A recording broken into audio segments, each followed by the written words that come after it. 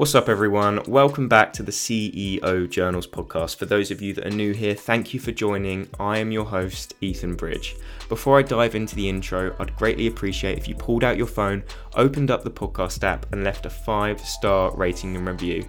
It literally takes a matter of seconds, and you don't even have to stop listening.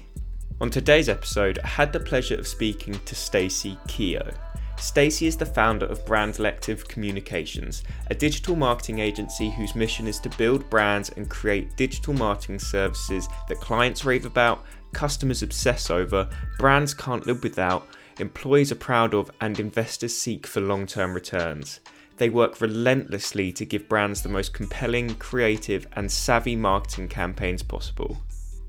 Stacey has proven herself as a top entrepreneur, earning herself as a spot as a finalist in the 2016 FSB London Business Awards as Entrepreneur of the Year, and was shortlisted in 2018 Southwark Business Excellence Awards, SME Excellence Award, and Entrepreneur of the Year once again.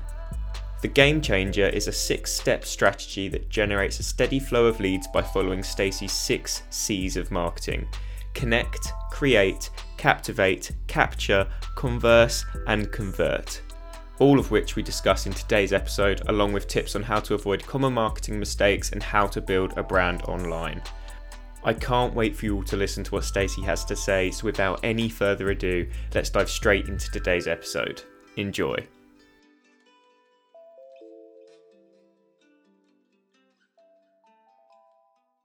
Hello everyone, welcome back to the CEO Journals podcast. Today on the show, I have the pleasure in speaking to Stacey Keogh. Stacey, how are you doing today? Hi, I'm really well, thank you, Ethan. Thanks so much for having me here today. The pleasure is all mine. I can't thank you enough for joining me on this episode. But for the listeners who don't know who you are, do you want to just give us a quick 60-second introduction of who you are and what you do, please? Yeah, sure. So I am Stacey. I'm the founder of Brandlective Communications, which is a London-based digital marketing agency.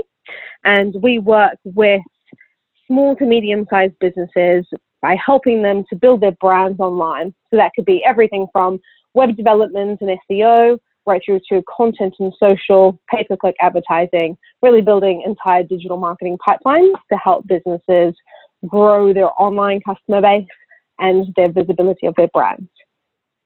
Awesome. Very well summed up. And you're actually you're actually the first guest that I've had that actually has called me from England. Everyone else has been from America. And I'm I'm outside London myself, just outside London in Kent. So it's nice to have someone close to home on the call.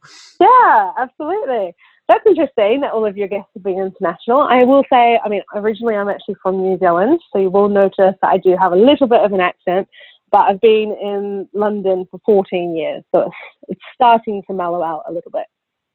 What made you want to come from New Zealand to London? What made you want to come to this rainy, depressing country where the weather's awful when you're in New Zealand? Why did that happen? This week has been a challenge, actually. Well, I think it's the usual. I was traveling, so as most people do after they finish their studies or have done a little bit of work. Here, you would call it a gap year. In New Zealand, we call it an OE, an overseas experience, and it's an expectation, really. So people are expected to go traveling, experience living abroad, working abroad. So usually people do it for 2 years. That's pretty standard for New Zealanders. I sort of traveled for about 7 months across South America and Western Europe, and then settled here in London. And I'm really fortunate that my dad is actually British, so I also have dual citizenship, which is a blessing and a curse in the sense that it's given me no pressure or timeline to kind of work to. So even though I had the intention of only being here for 2 years, 14 years later, I am still here. Well, we're happy to have you. So the way I like to start all my episodes is to throw it back with my guests to their time at school and their childhood. So if you don't mind me asking, I'd love to learn a little bit about your upbringing. So let's focus on a 14, 15-year-old Stacey. How were you in school? Were you the class clown, or were you the super smart student that didn't really have to put much effort in and was just straight A's all the way through? Oh my goodness. That's actually really challenging time to think about. 14, 15. I'm not an academic person at all. I always enjoyed school, so I liked going to school, mostly for the social aspect. So I liked spending time with my friends. I lived in like a really nice community. I went to a private Catholic girls' school and just had a really nice group of friends. But academically, I was quite awful. I definitely was a little bit of a class clown. Not that I'm very funny at all, but just a little disruptive, I suppose. So yeah, I didn't really do very well at school. Didn't show up to my final exams or anything like that. So yeah, it wasn't the best time of life. Definitely something that I struggled with at the time. And, you know, looking back as you're older, it's always, I suppose we all do it where we say we probably should have tried a little bit harder. I should have put in more effort, but I just didn't have the discipline. It didn't fit well for me, school. I don't know if it was like the exams and studying books or what it was, but it wasn't a good fit. Didn't feel good. That's fair enough. It's not for everyone. So did you go into further education then? So like here in England, of course, we call it university. Did you end up going to university? No, how was that? No, I would never have had the grades to go to university. So what I did after school, I stayed all the way through school, and we go to year 13. So I stayed all the way through. Again, I sort of enjoyed it. I had a great group of friends, liked going to attending school. I was never somebody to not attend classes or wag a day at school. I never did any of that. So I was a little bit of a goody-goody in that sense. I just wasn't great at applying myself academically. So after school, what did I do? I actually went and did a 1-year course. So a diploma in business and tourism. And I was really keen on actually working in the travel industry. It was something that always I was really interested in traveling, and I loved dealing with people. And I think the business and tourism side really sort of caught my attention. So I decided to go and do a 1-year diploma, which I did. And I liked that. And I did actually apply myself there. And I kind of left with, diploma in business and tourism, and ended up being in the top 5% of graduates from that course. And what that meant was that I was featured in a tourism magazine, the top 10 students. And that magazine was distributed to all of the travel and tourism businesses throughout New Zealand. And actually, off the back of that, I got my first job. So I was pretty lucky that kind of worked out well for me, but it's definitely not a traditional route, through traditional education or anything like that.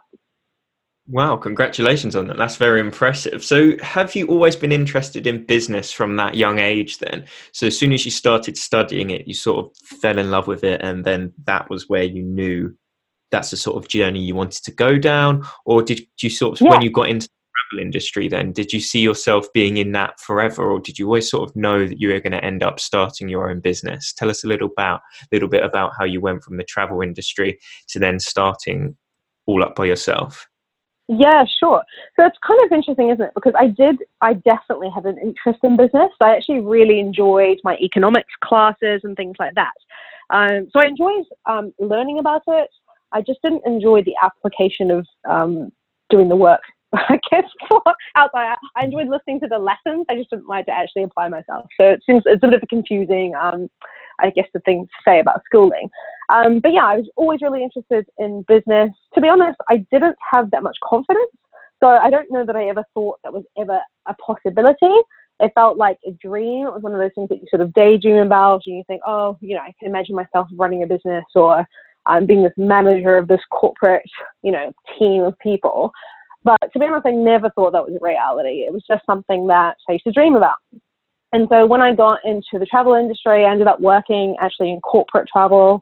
What corporate travel means is that we had contracts with lots of different big businesses, essentially. We used to negotiate their airline contracts, their hotel contracts, and organize their business travel. So, helping all these business people travel all around the world. So it sounds very glamorous. Most of the time, it's just dealing with kind of pain in the ass people who like to be here at a certain time and have meetings that overlay and kind of dealing with all the drama of their travel. But sort of how I got into that. I did that for 3 years in New Zealand and then decided to come abroad. So I went traveling. So I left my job, went traveling for 7 months. And then when I arrived in London, I took a job, again, as a corporate travel agent. So I worked for American Express, which is it is the largest corporate travel agency in the world. And what I did for them was I was actually self-employed, and they used to outsource me to lots of different financial institutions. So I worked with businesses like Lehman Brothers, Morgan Stanley, Citigroup, lots of these financial institutions. I was mostly based in Canary Wharf or around Bank in London, and actually really enjoyed that sort of work.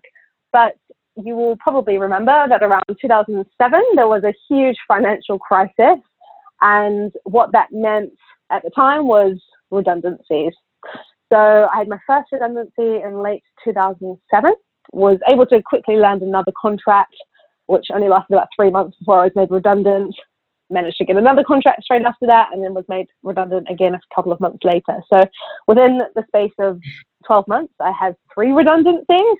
And really, London, or I guess the whole of, the world really was going through this terrible economic time, and it was just very, very tough, no jobs, and that was kind of the end of my corporate travel career. That must have been really stressful. Yeah, getting made redundant, and then getting a new contract and thinking, right, cool, I'm back on track. Losing that one again, then getting another one, thinking, right, there we go again, and then losing it again. That must have not. And I think I was actually speaking to someone about this earlier today. I remember being at the time, I was quite arrogant really in terms of the type of work that I did. I always found it really easy to get jobs up until that point. I would take a job, work really hard at it. I found it relatively easy to sort of get to the top of, being a top salesperson in that travel business. And, then I would feel like going traveling. So I would hand in my resignation, go traveling for 4 months, come back 4 months later and say, hello, would you like to hire me back? And they would say yes. And I would go back into it. And I'd had this almost, it's totally unrealistic. Like now, I don't know that would ever happen, but I sort of had this arrogance that I just found it really easy to get work. And so I wasn't very good at managing money. So, I'd go traveling, come back and get a job. So I was really living paycheck to paycheck.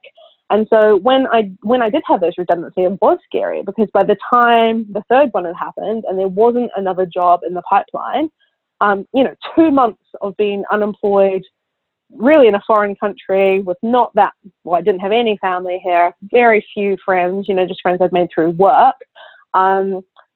It's scary, you just start to think, oh my God, what am I going to do? And even just 2 months being out of work, by that point, I was like, I can't pay my rent. I'm going to be on the streets. I don't know what was going to happen. So yeah, pretty challenging time. It's definitely knocked me down a peg or two in terms of my level of confidence, but then also just trying to figure out, like, what do I want to do with my life? It gives you, I suppose, that opportunity to reflect and think, is this what I want to be doing forever? Or am I just doing this because I know it and it's easy? And I guess that was the point where I started to make some of those decisions around how I wanted to shape my future. For sure. So do you now look back at it as a blessing rather than the fact that you did get knocked down, but now you can look at it and think, well, if that never happened, you wouldn't be in the position you are today. So you can almost look back at it and think, well, thank God it did actually happen, I suppose. Yeah. Oh, 100%. Of course, at the time it's awful and you can't imagine anything worse, but you're exactly right, because I would never have left. It was super comfortable. I earned a good salary. I had great commissions on top of that. I got to travel. It was kind of, I felt at the time like I was sort of living the dream. And it's kind of weird because I think I was about 25 at the time. And I was. I just turned 25. And it's kind of funny the way that I had thought of leaving the travel industry. I thought, I really enjoy marketing. I kind of wanted to get into something more business related.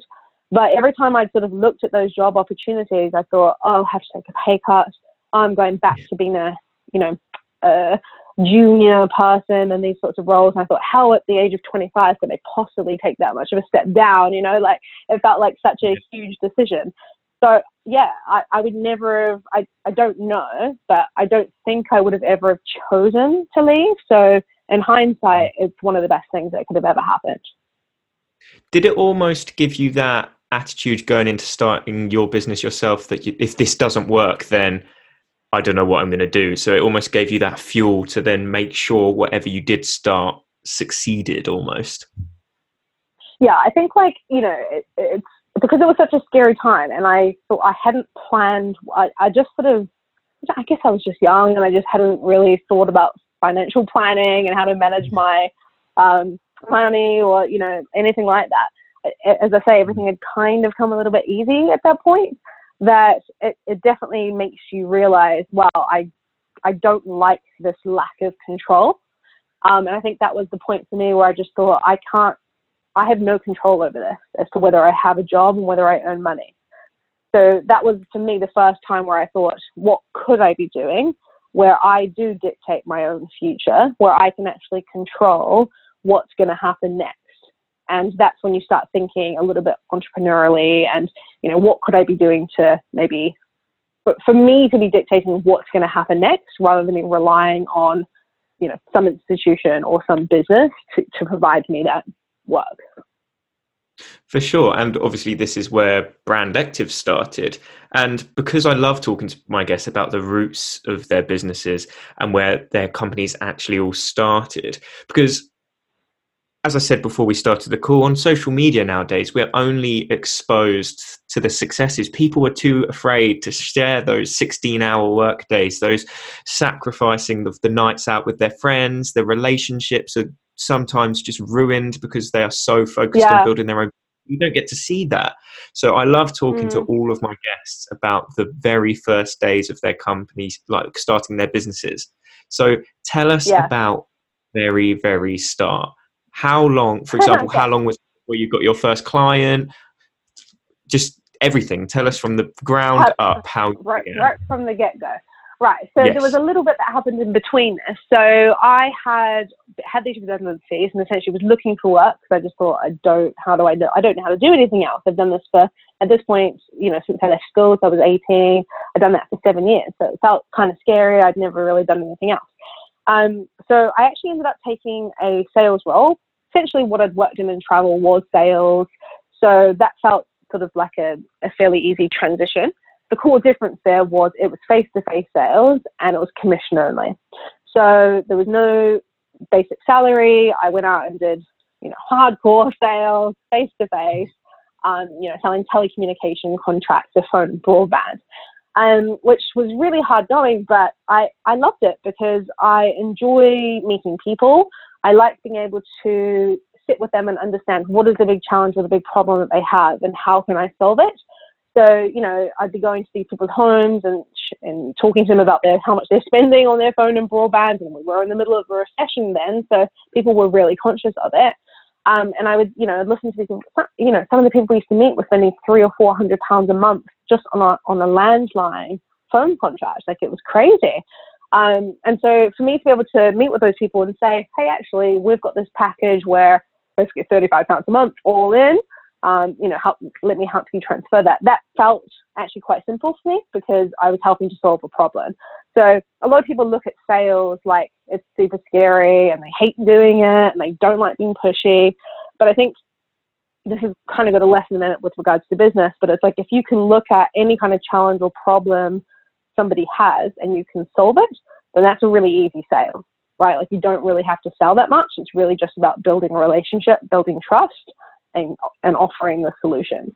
So I did that. I did a lot of sales for probably about 6 months. I loved the sales company I was working with. It was hard. I was working 6 days a week. I was working 12, 13-hour days. I was self-employed, as I say, commission only. And kind of about 6 months in, I thought, I think I can help this business do more. They don't have an online presence. They were still doing everything really offline. So I kind of suggested to my boss at the time, there's some things that I think we could be doing to help position the business and give it more visibility online, build a better brand, attract not only more talent into the business, but also customers. So they were like, okay, let's give this a go. And they actually allowed me to do that. And I didn't know how to do it. I just made it up.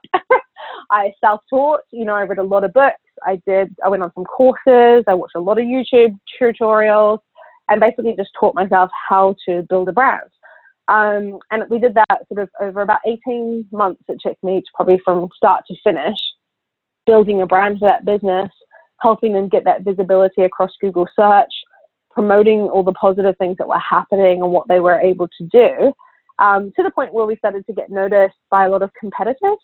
And I remember being in the office one day and we had a call from a competitor company who said, hey, we noticed you guys started building a brand online. We don't do that. How do you do it? And, can you help us?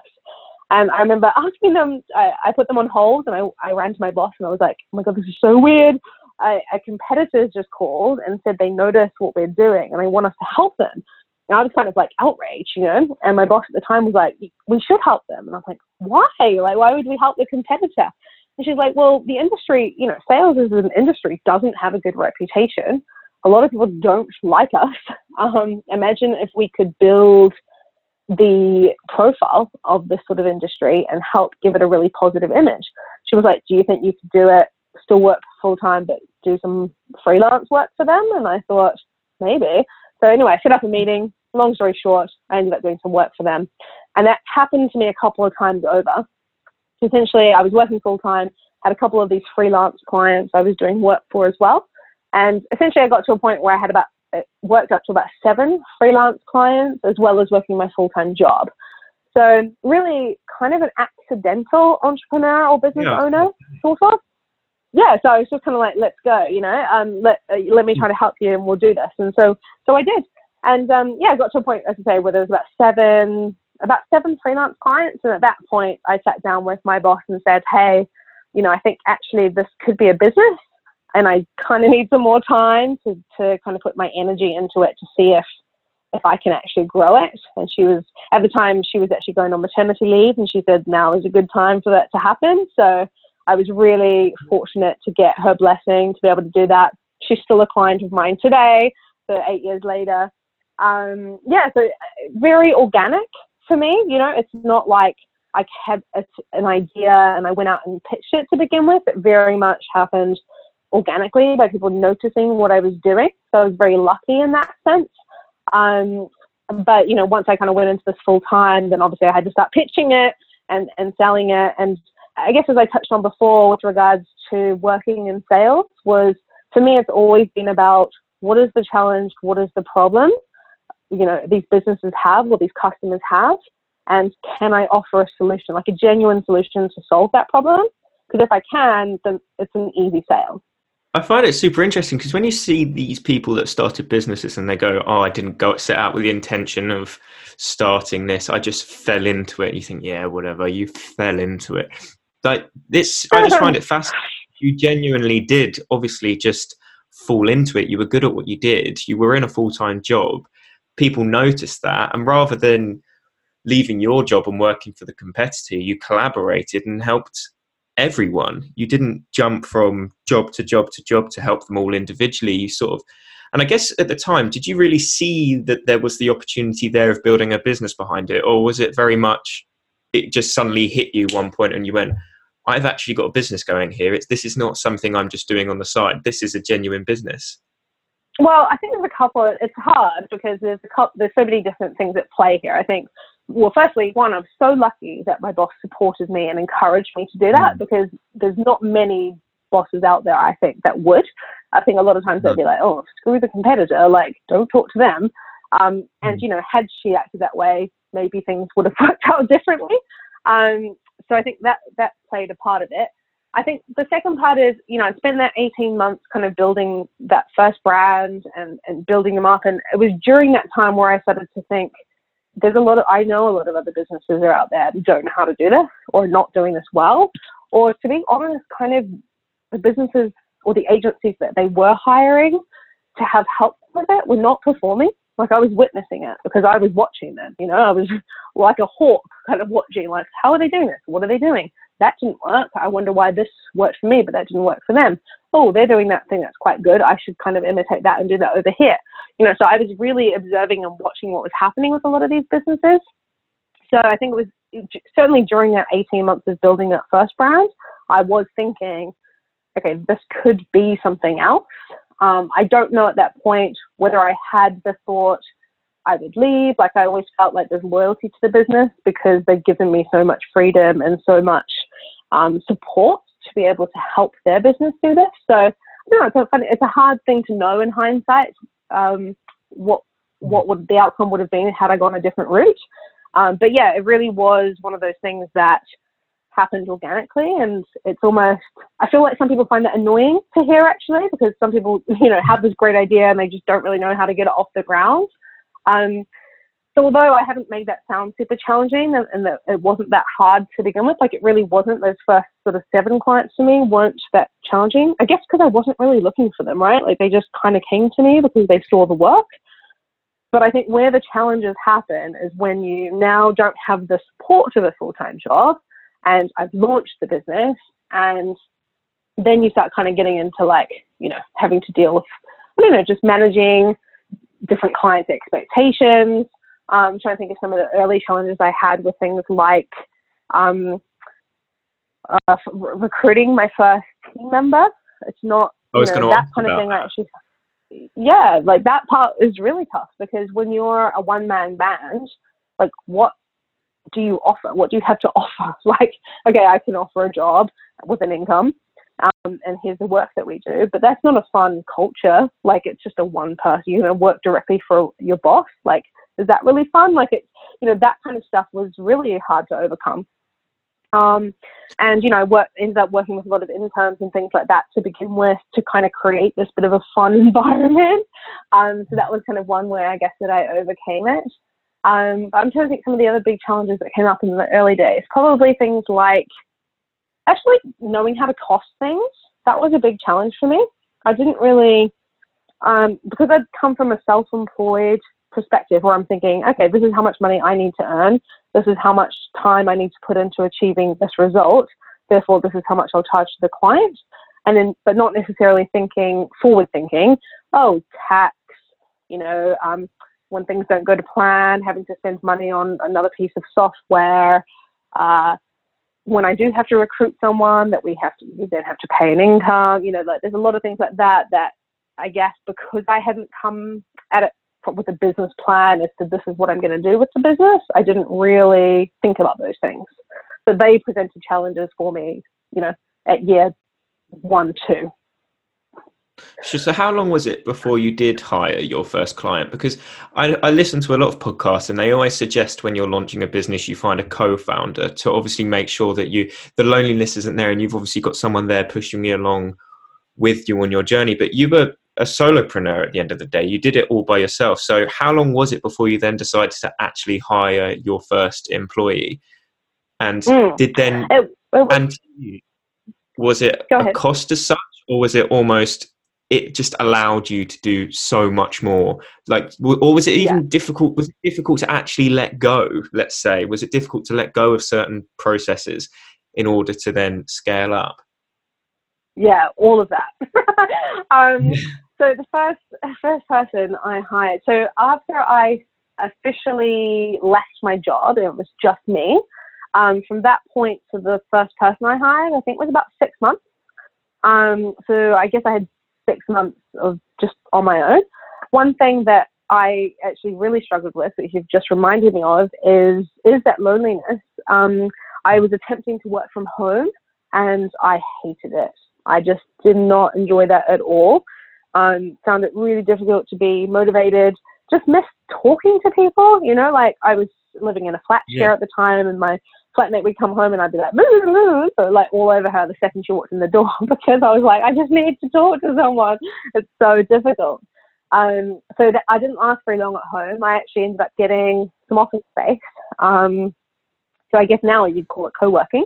But at the time, I just had a couple of clients that had some space in their offices and were like, would you like to rent a desk? And so I did that, and that issue was amazing because it just meant I was around people, which really helps to keep morale. So that, that was a big challenge. But yeah, it was about 6 months by the time I brought in the first person. I think the biggest challenge around recruiting and bringing in your first member of the team is, for me, it wasn't so much giving up control of the work, but it was like having to sacrifice the money. I think that was the bit where you're like, oh, really? Like, I've gotten used to kind of earning, I think by the time I hired the first person, I had about 18 clients, which was a lot for me to be able to deliver on my own. It was way too much. But you get used to the income, and that's a hard decision to make, to share it with someone. Like, that was tough. But, you quickly realize that with support and assistance and having a member on the team, that you can grow other areas and you can charge more because there's more people, there's more talents, there's more, expertise to be able to share around. No, definitely. So 18 clients before, solely by yourself. How did you balance your time between clients? Because that's a hell of a lot of people to look after. Did you have to prioritize between obviously the highest value client and the lowest, or did you try and balance it all equally? How on earth did you manage? Because I would not be able to. I know it's a lot, right? I know. It's actually what it was I think a few things. I had really, really good relationships with clients. They knew that I was a solopreneur. They were excited to work with me and help me grow my business. So that was kind of exciting for them too, because they felt like they were giving me an opportunity. And I guess that comes down to my transparency. So a lot of times when I was bringing them on board, I'd say, listen, this is who I am. This is my background. This is what I've been able to do for clients. And I'd be able to show them the examples of the great stuff that I've been able to do. And therefore they were excited and they wanted to work with me. And then I would just have that honest conversation to say, I actually am on my own right now. I think actually at the time I did have a couple of copywriters that I was outsourcing some content to. So, and those are people that I just found online. Now I would do something like Upwork, but at the time it was just like forums and things that you would advertise things on and get people to apply. So they were supporting me a little bit with some articles on the content side of things. But in terms of the web development, I was still doing on my own. All the social content I was doing on my own, the PR sort of stuff I was doing on my own. So it was a lot.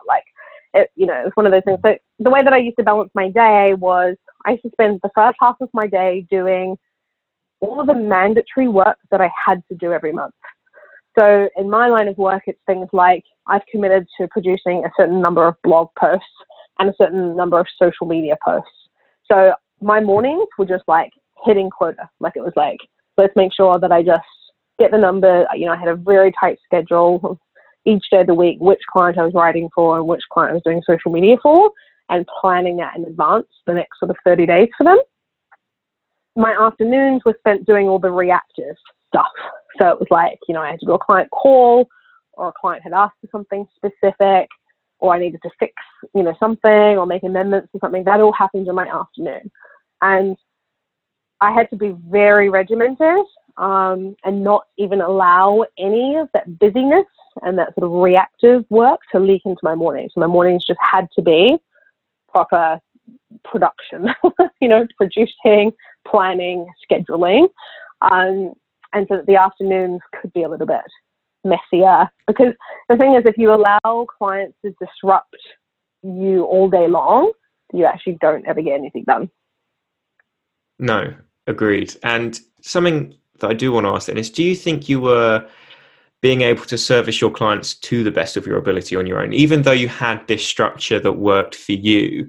Did you know yourself that you genuinely needed to hire someone else for the sake of, because your client, at the end of the day, your clients are paying you for a service, and did they know you had 17 other clients when you were on your own sort of thing? Yeah. Did you sort of know that you needed to hire someone else to service your clients to the best you possibly could? I think the most important thing with that is clients have to feel like they're the most important client you have. So they definitely didn't know that there were 17 others. You made sure of that. It's just, there's a bit of you've got to use it to your advantage a little bit, in the sense that, I do have other priorities, make them kind of want it, but not to the point where they feel like they're not getting the service they're paying for.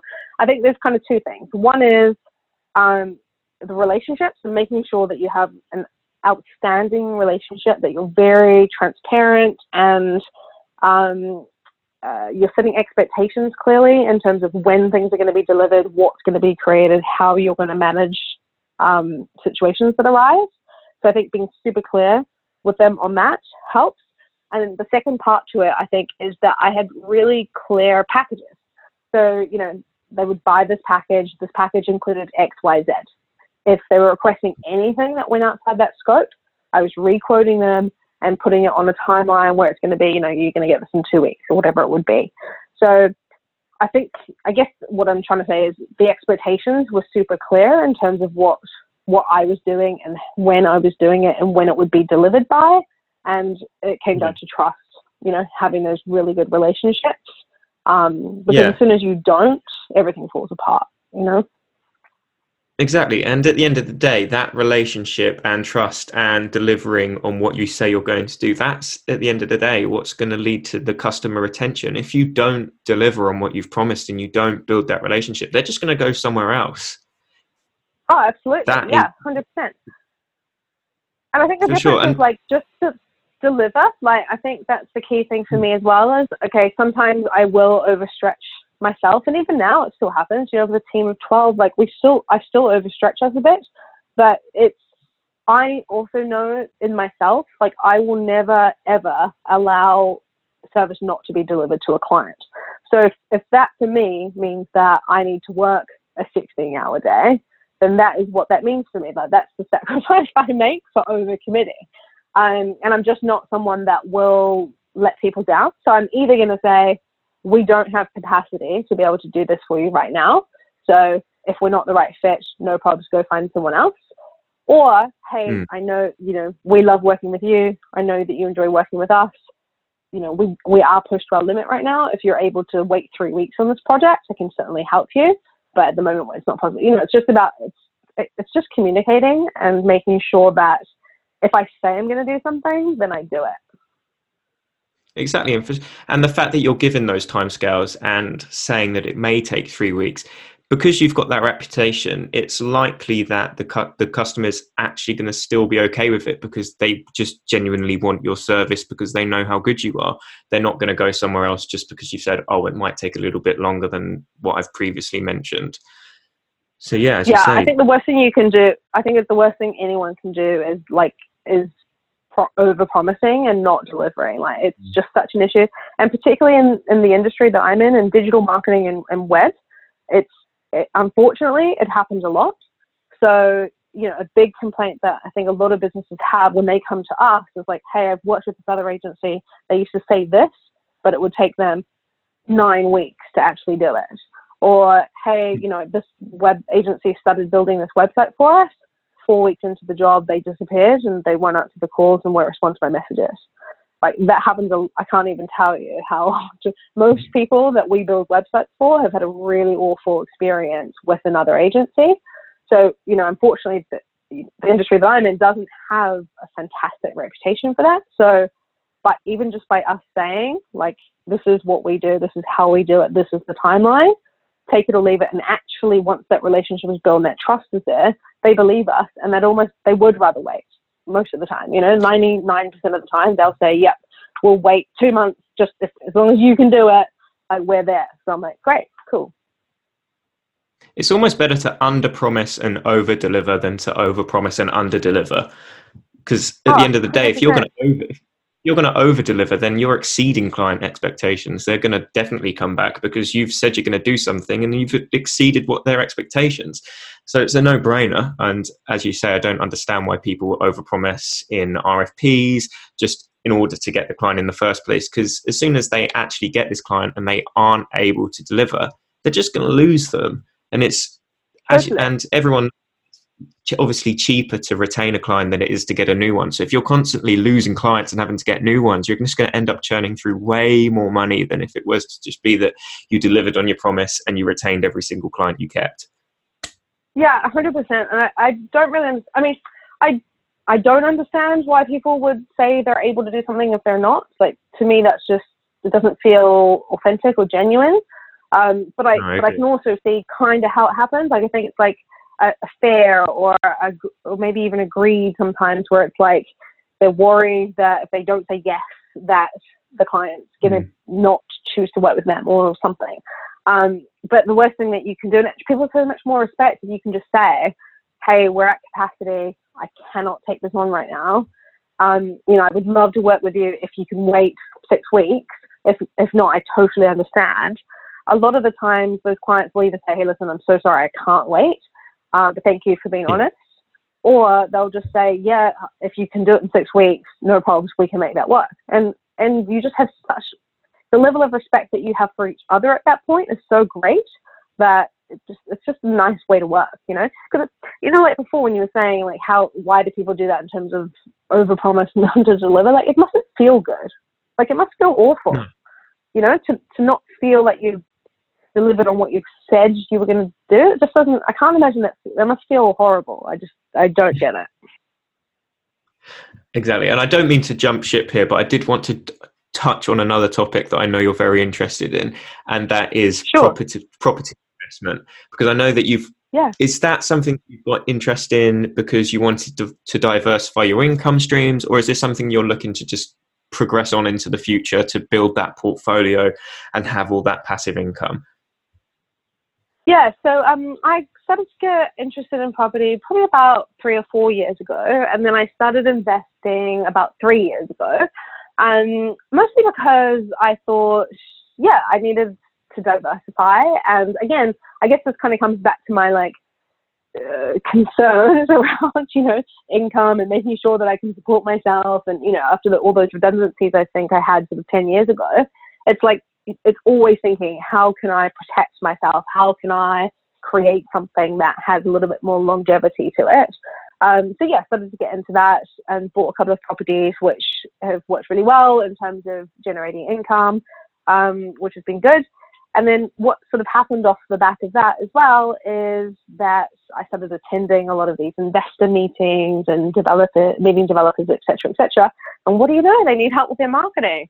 So we now do a lot of marketing for those in the property sector too. So I wrote a book earlier this year that was published in March. It's called Get Online, the 6 Steps to Building a Digital Marketing Pipeline for the Non-Tech Savvy.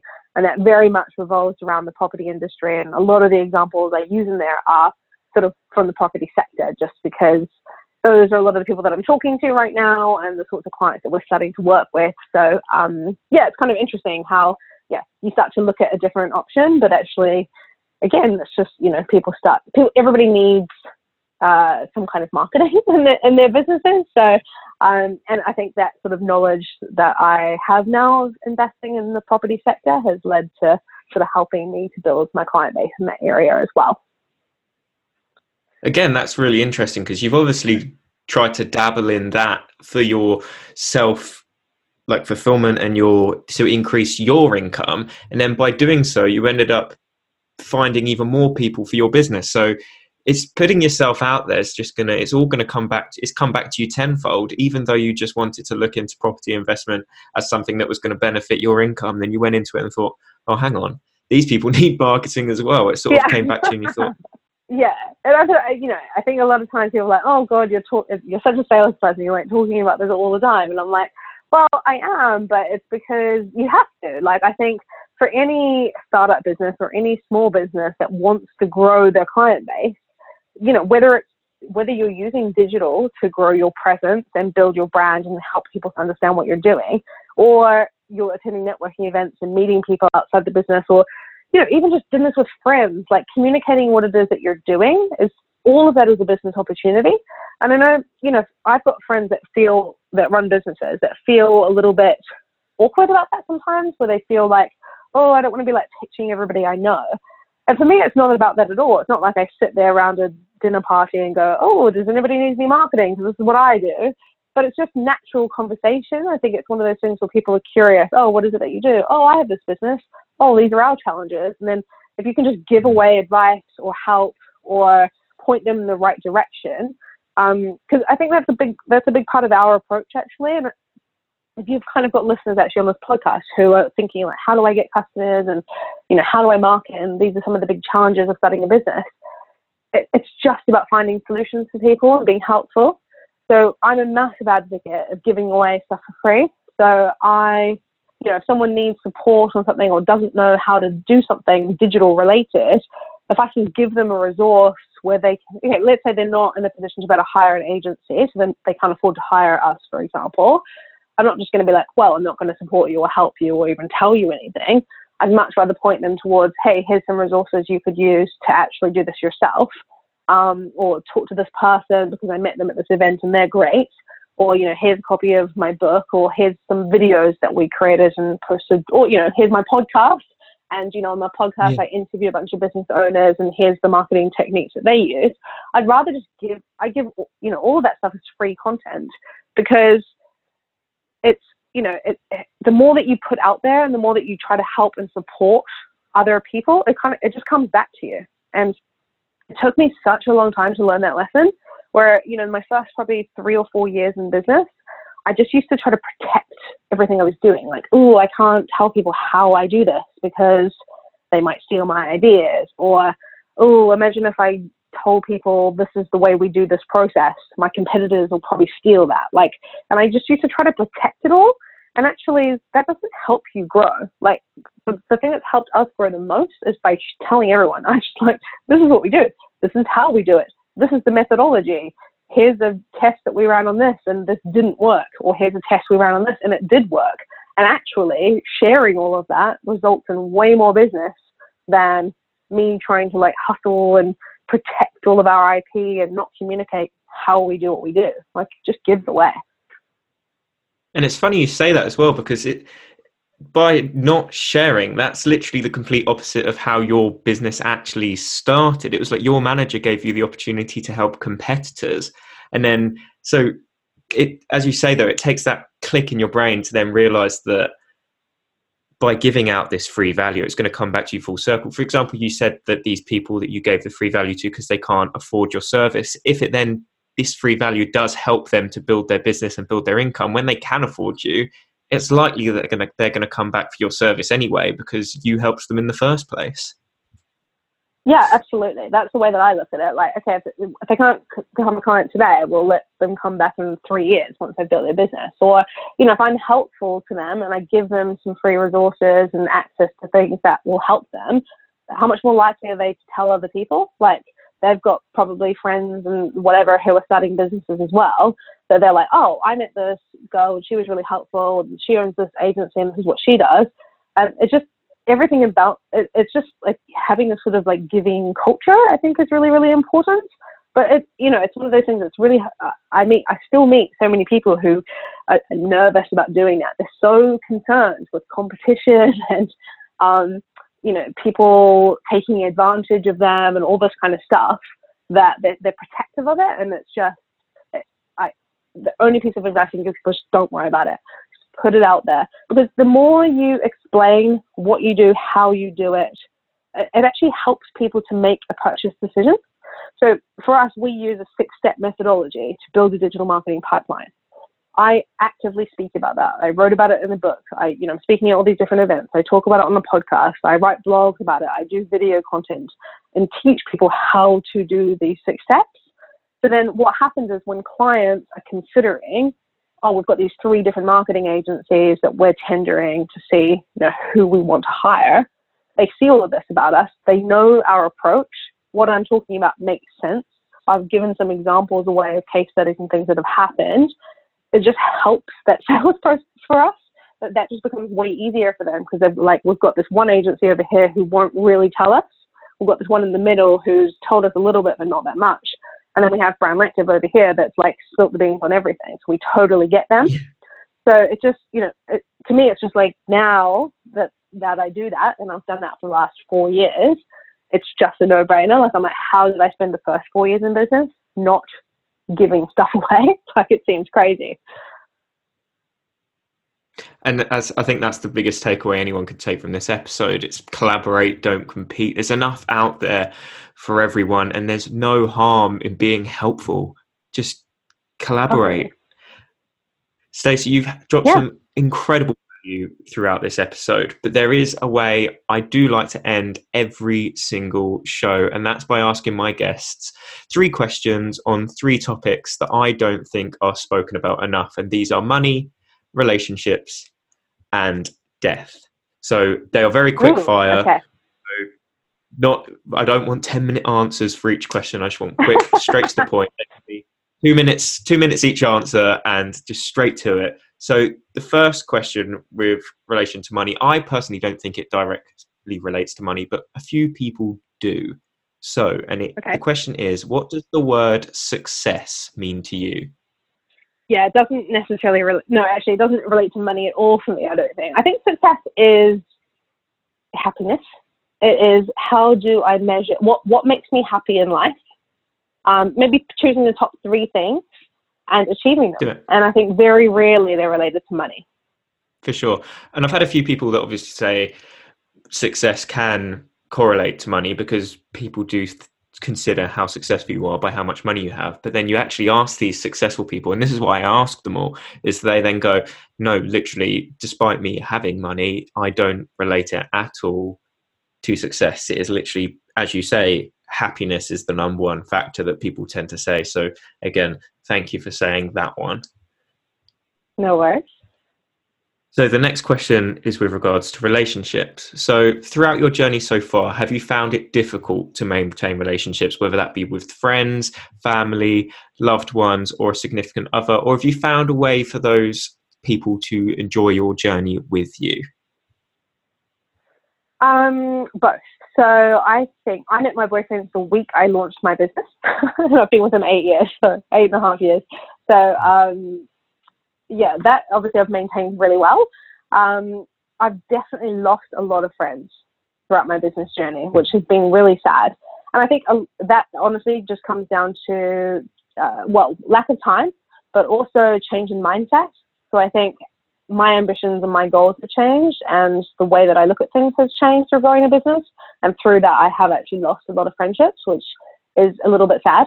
But on the flip side of that, I've also built a lot of amazing friendships through business networking groups and built some really solid relationships there. So, I guess the answer is both. So with those friends, just quickly delving a bit deeper into this one, with those friends that you say you lost, were they necessarily a bad friendship to lose, or was it almost to your gain that they sort of stepped away? Did they not have the same vision as you and they were sort of bringing you back? Did actually losing them, was it that much of a detriment to your journey? Well, I think in terms of my business journey, no, but it's always sad to lose friendships that you've had, no matter sort of how old they are. I think in hindsight, looking at things now, when I see this happen with a lot of business owners, and this happened to me, which is you become very tunnel vision in terms of what you want to achieve, and you've got these very set goals, and you start to listen to all of these entrepreneurs, and you get completely, obsessed with personal development and self-development. And then sometimes if the people around you don't have that same outlook, you find it really challenging to relate to them. So I think that's what happened to me. It was like I had these great ambitions and things that I wanted to achieve, and my friends didn't. They just were like, what are you talking about? Like, you don't want to come out on a Saturday night? Like, you used to always do this, and now you don't want to do this. And I didn't care about the same things anymore. So, and that was on me. That wasn't on them. They didn't change. It was just that I changed through my growth and development. I think, 8 years into running a business, looking back at it now, I think it's a bit of a shame that I allowed them to lapse, because a part of that was my fault too, where it was like, I wanted them to think more like me, but who am I to say that they should be more ambitious or they should want greater things? Everybody has, you asked a question about success before, everybody's version of success is totally different. And I think having respect for everybody's version of success is equally as important in a friendship. So I think, there's probably 2 sides to that story. I agree. And yeah, of course it does. And this is why I ask these questions. It's also not only for the listeners, it's also for my own self-development, because obviously people all have, as you say, everyone's answers are different. People are going to look at these from all different perspectives. And the fact I get to listen to every single person's perspective it's only going to help me grow as a person also. So it's almost a selfish end to the episode for me, but I just think all the answers that I get are extremely, extremely interesting. The way I do finish my episodes, though, is with a very morbid question. And I don't mean it to be morbid, but probably the most interesting one I ask out of them all. And that is, are you afraid of dying? God, oh, spooky.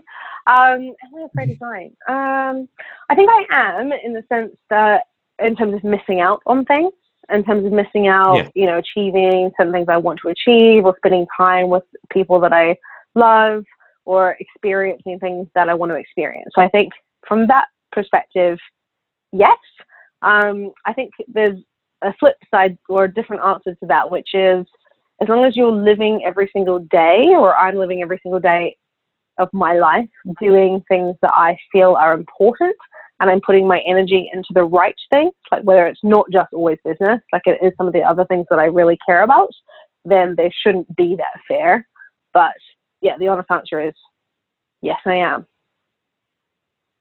And I agree. And I think I've never personally had someone answer that question. So when I ask me that question, so when I do get someone to do an episode with me and they are going to get them to ask me the same questions, I need to come up with a practical answer to go with that one, because I have no idea at the moment. But that rounds up all the questions I have for today. And honestly, thank you so much for answering every single one. Honestly, you've been an incredible guest and dropped some amazing value. So now is your time to plug everything you want to plug. Take it away. Where can my listeners find you on socials, catch up with you, your book, your brand? Go. Say it all. Everything. Oh, thank you so much.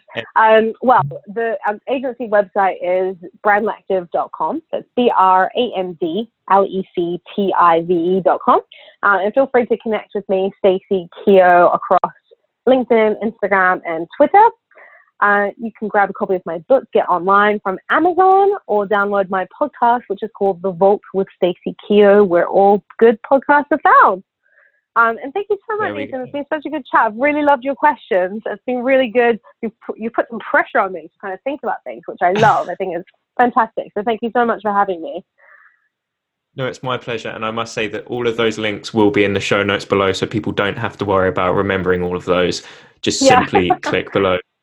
Once again, Stacey, thank you for joining me on this episode, and I hope all of you listeners enjoyed this episode of CEO Journals.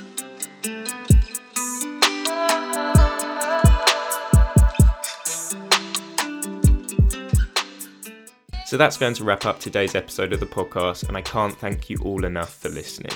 I aim to interview some of the most incredible business owners and entrepreneurs every single week. So you can really help me out by smashing that subscribe button and by leaving me a 5-star review over in the iTunes store. It literally takes 2 seconds and will help me secure some of the greatest names in business as guests on the show. Make sure you tune into the next episode, where I'm going to be talking to another incredibly interesting guest. I'll be discussing their journey and providing tips to all you aspiring and current business owners. Have a lovely rest of your day, and once again, thank you for tuning in to CEO Journals.